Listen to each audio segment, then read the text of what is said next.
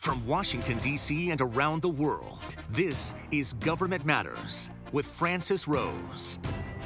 Thanks for watching Government Matters, the only show covering the latest news, trends, and topics that matter to the business of government. I'm your host, Francis Rose. The Navy will spend $10 million to start repairs to the USS Bonhomme Richard after a fire damaged or gutted 11 of the ship's 14 decks. The Chief of Naval Operations, Admiral Michael Gilday, writes to the Navy's admirals and master chiefs that sections of the ship's flight deck are warped or bulging. Defense News reports General Dynamics NASSCO San Diego got the contract. Its shipyard is where the ship was docked when it caught fire last week. Todd Simpson's joining the Department of Veterans Affairs as its Deputy Assistant Secretary for DevSecOps. He's leaving the Chief Product Officer job at the Department of Health and Human Services. He's worked at the Transportation Department and the Food and Drug Administration, too. FedScoop reports he served in the Air Force and Air Force Reserves for a total of 6 years. The State Department will automate parts of its help desk with robotic process automation. A request for information from the agency's Office of Consolidated Customer Support says the winning contractor will develop a minimal viable product pilot and test it with end users to track success. GCN reports CCS wants the contractor to deliver in 4 30-day sprints. The Federal Emergency Management Agency is working major disaster declarations in all 50 states and in U.S. territories at the same time for the first time in history. The House Homeland Security Committee is already doing oversight of the FEMA response. Chris Currie is Director of Emergency Management, Disaster Recovery, and DHS Management Issues at the Government Accountability Office. Chris, thanks for coming on the program. What was the major message you wanted to take to the House Homeland Security Committee at this hearing? Thanks, Francis, for having me. 2 big things. One was just to explain FEMA's role and its responsibilities in the COVID-19 response. As everybody knows now, we haven't had a pandemic like this in 100 years. So just explaining what each agency was doing and what FEMA's role in that was a big part of that because everything is so new. The second big thing was that unlike prior disasters where we can only look back at the response and make improvements for what might happen in the future, we're still responding to this pandemic. And there are real opportunities to address some of the challenges we face right now moving forward. You identified 5 primary areas where you're seeing or expect to see challenges based on work you've been doing all across FEMA, all across DHS for a number of years, Chris. A couple of them I want to ask you about. One of them is contracting. Where are you seeing issues with contracting, and what are the possible roadblocks that DHS and FEMA in particular could run up against in a pandemic-type response? Well, Francis, really since Hurricane Katrina, we've seen many pre- and post-disaster contracting challenges whenever you have a large disaster. The pandemic is just multiplying that by 50. So there are 57 active parallel disaster declarations right now across every state, D.C., the territories, and several tribes.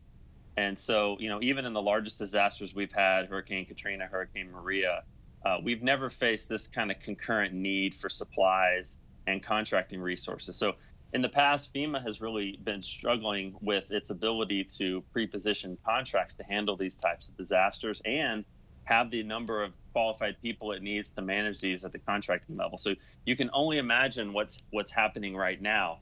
What they've done to address that is call in the other federal troops, mainly the Department of Defense, to bring in their contracting expertise and resources to help that.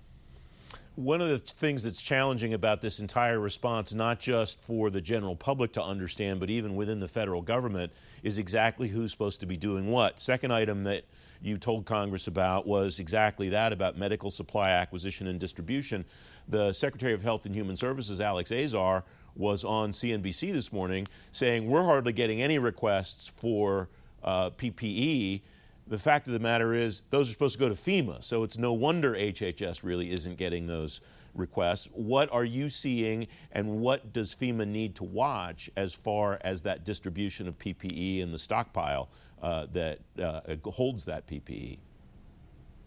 Yeah, that's the million-dollar question right now. Really, in March, when FEMA was brought in, I think they and DOD, their partners at DOD, quickly saw that the Strategic National Stockpile, which HHS manages, was just not adequate to cover a pandemic like this. On top of that, HHS really didn't have the resources and the contracting authority and the relationships across the country like FEMA has had to actually get those supplies where they needed. So the first step was to set up new structures to actually be able to get the PPE where it's needed, contract for the PPE they don't have, and then get it sent out to the states. I think what we're seeing right now and what we're looking more at now is how these requests are coming into the state. And you're right, it is primarily through FEMA.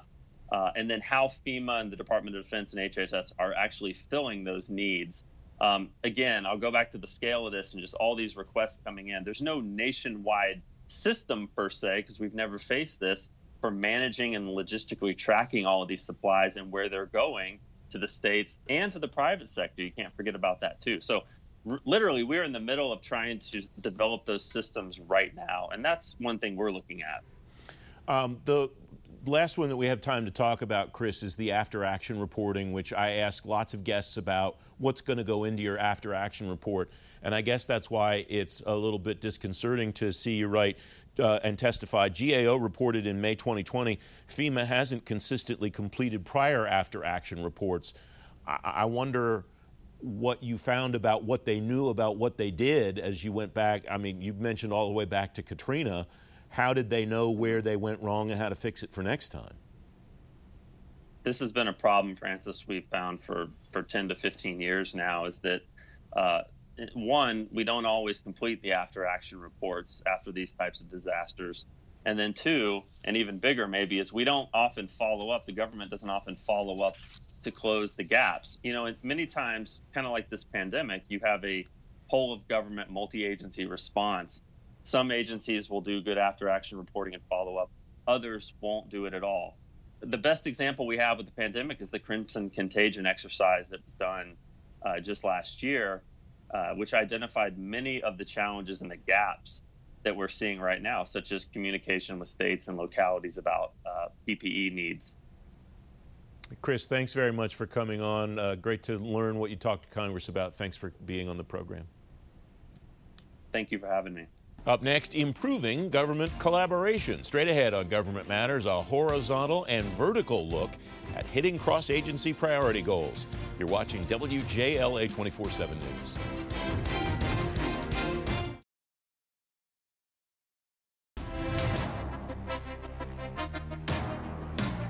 Welcome back. The Office of Management and Budget has a new update on the cross-agency priority goals in the President's management agenda.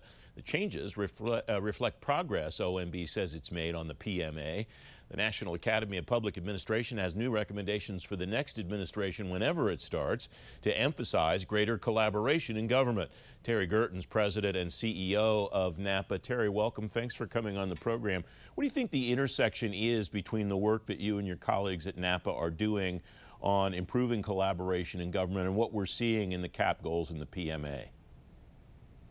Well, one of the things we're doing with this particular grand challenge, Francis, we just released an action plan on how the next administration, whether that's re-elected or newly elected, can engage better to build public trust. And a number of the recommendations get directly to how OMB can use the cross-agency performance goal process to drive change across the federal agency space. What does that look like from at an enterprise level, Terry? Because what it sounds like you're describing is even if a CAP goal doesn't apply particularly to a certain agency or a collection of agencies, the entire process can drive change in every agency across government. Is that what you're getting at? Absolutely. I mean, every agency can use their strategic planning process, their learning agenda, to put goals in place, and OMB, using the CAP goal process, links them directly to the President's management agenda so that the public can track performance. And one of the things we think is especially important is that those cross-agency performance goals then allow the actual agencies, especially those with human-centered services delivery mechanisms, to work in a more collaborative way to really focus on the outcomes of their programs and less about the compliance and tracking processes that keep them sort of stovepiped. You make an observation there that I think is interesting, Terry, because you talk about each agency's strategic planning process, and that's important. And I wonder what your sense is of what the enterprise-wide strategic planning process is, whether the CAP goals are coming along behind those and saying, okay, you have these individual strategic goals and we're going to try to tie them together, or whether we're getting to a point where we're starting to turn that around and think about strategic goals across government to start with, and then how the agencies fulfill those goals. Well, I think OMB is doing a great job in terms of having those strategic briefings with every agency, normally on a sort of a quarterly cycle. And so as they do that, and as that becomes more integrated, the agencies are doing better about reporting their performance. The trick with the CAP goals is really then to get multiple agencies working on the same objective, and that's really key to improving the delivery of the program. One of the things that I think is particularly useful about the work that you and your colleagues do at NAPA is that it's horizontal and vertical. You're not just looking at the federal government, you're looking at the integrations with state, local, and other jurisdictions. And that's especially important as we think about the COVID response, where that level of integration and interactions probably higher than ever before. What does that look like? What are some of the recommendations that you're making about better governance in that vertical as well as the horizontal level? Well, one of the things that the Academy has been a really strong advocate for is improving the intergovernmental relationships. And you're right, the COVID crisis and the racial justice protests have really demonstrated that we've got a long way to go in making those processes work better. And so when you think about the CAP goals, again, going back to that, agencies need to be thinking about how they work better with that next layer down, with the state level, or even with the local grantees that they give out the money to make sure that they're tracking outcomes and delivering better results for citizens. And that kind of gets back to creating or recreating that civic layer where citizens and residents are engaged in government decision-making sort of all the way through the process. You've mentioned a couple of times in this conversation and in other conversations we've had, Terry, the importance of tracking outcomes as opposed to just documenting compliance. Where have you seen examples at any level of government? Where have you and your colleagues at NAPA seen good examples of that other people could borrow, copy, whatever you want to call it?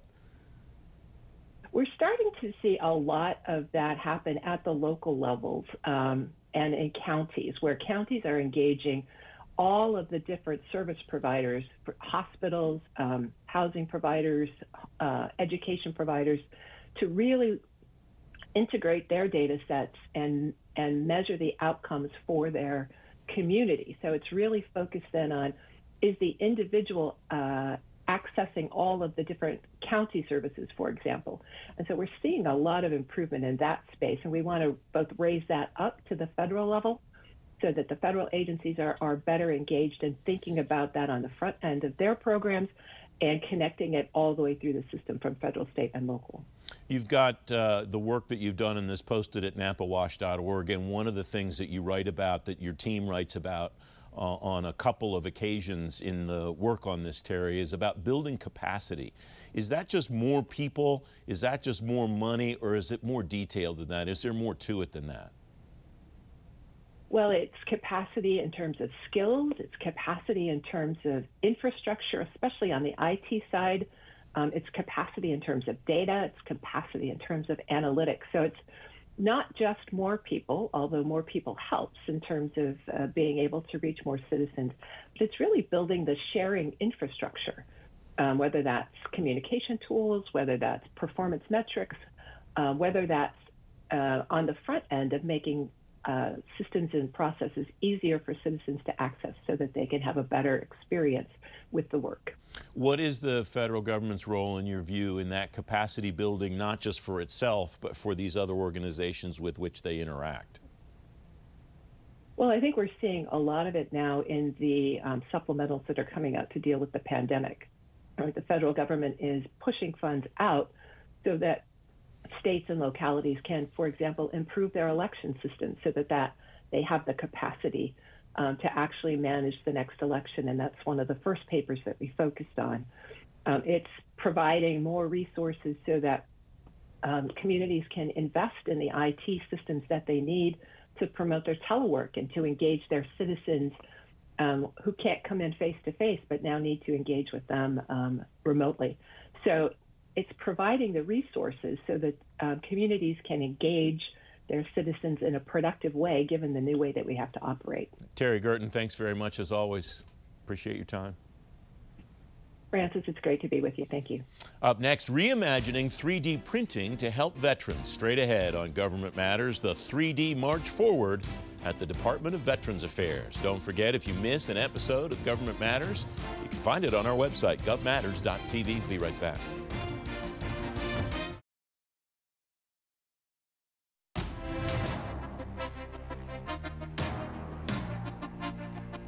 Healthcare pros at the Department of Veterans Affairs have a new tool to provide the care veterans need.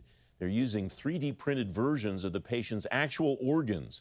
Dr. Beth Ripley is leading the effort for the VA. She's National Director of the VA 3D Printing Network. She's a finalist for a Service to America Medal in the Science and Environment category. Beth, welcome back. Thanks for coming on the program. How does this process work where you're getting something from MRI to printer to the hands of the healthcare provider? Yeah, so it's kind of amazing how it works. So you take the images, normal images that the patients had, CT, MRI, as you said. Now those images are all two-dimensional slices. If you thought about like a loaf of bread and you had all those slices, you put it back together, you have a whole loaf of bread. Well, same thing with our anatomy. So you can take all of those slices, feed them into a 3D printer, and it will recreate slice by slice that patient's anatomy. So let's say it was your heart. You came in, you are having some heart pain. We wanted to make sure that the valves in your heart looked okay. We would take that image, put it into the 3D printer, and a couple hours later, we could take out a near exact replica of your heart and hand it to you or your doctor. What leg up does that, no pun intended, does that give the healthcare provider? What can he or she do with that in his or her hands that person couldn't do before as they provided care? Well, there are so many things that it can do, but I think the most important thing is it's really hard to take all those slices and put them back together in your head into a three-dimensional image. That takes a lot of computational processing and training. This takes all of the work out of it, and it gives them that snapshot right then to not only see it, but to feel it, interact with it, turn it, even cut it open and practice on it. And so it takes away all of the surprises, the unknown, the uncertainty, and the educated guessing about what you're going to see when you walk into surgery. So just like golf, would you ever, not take a practice swing? Why not do the same thing here and get a lay of the land, practice, and really understand what you're up against when you walk into the operating room. So the cut it open piece is fascinating. That means when you're printing this, since you're printing every slice, the construct of the organ is the same on the inside as it is on the inside of the person too. So it's not just a blob that you're given to somebody. It really is, it's almost a replica made out of whatever the stuff is that the printer spits out. Oh, it's totally a replica. And part of the amazing thing that's happened in the past years with 3D printing is that we have thousands of different types of materials, so we can start to mimic the material properties that you would feel in the heart. So there's a lot of science and engineering that's gone into creating these materials to feel like you're cutting through bone, feel like you're cutting through the heart. And yes, you can open it up and see all of those things that you normally couldn't see. And so it's given us a great opportunity not only to practice, which, by the way, can save 1 to 2 hours of surgery. It can avoid poor outcomes by knowing what you're up against. The patient has less anesthesia, so all fantastic things that mean a better outcome for that patient, that they're going to walk out of the hospital faster, feeling better, but also training for our next, family of physicians, nurses, and other healthcare providers that can practice on models and get it right before they ever practice on a patient. It's pretty amazing the level of detail that you're talking about, Beth, when you were in the program the last time, you brought a skull and we talked about some of these same kinds of issues. You also talked about some of the more mundane things that you're printing now, but that you're able to do in bigger quantity than before. What are some of the things that people might not think are as high profile, but are equally important to healthcare providers right now? Well, actually, the last 3 months, we have been heavily involved in trying to understand how to print all of the things that we take for granted with a normal supply chain that can be in short supply during COVID-19. So we've been working on 3D printing face shields, 3D printing surgical masks, nasal swabs is the newest one that we're looking into. So it can help with healthcare in many ways. This wasn't the way that we imagined pre-COVID-19, but that's part of the magic of 3D printing is it is a tool that you put into the hands of frontline staff and that we can use to answer whatever questions or needs there are. We have about a minute left, Beth. What's next? What are you trying to print at some point in the future that maybe you can't today, or where are you going right now? Well, actually, what's next is living tissue. So we are working within the VA on being able to print living bone so that we could replace injuries, specifically to the face. If you think about cancer, malignancies, trauma, being able to replace that bone. So I hope that I can come back and show you a living bone in the next year or two. Wow, that's a very short timeline. Dr. Beth Ripley, thanks very much for coming on. Congratulations on your selection as a Sammies finalist. Thanks so much. Thanks for having me. I'm Sharice Hanner. You can now keep your finger to the pulse of all things that matter to the business of government, anytime, anywhere. Subscribe to the Government Matters podcast on Apple Podcasts, Google Play, Spotify, SoundCloud, TuneIn, or simply ask your digital assistant to play the Government Matters podcast. For a quick fix of the government news, follow us at Twitter at GovMattersTV.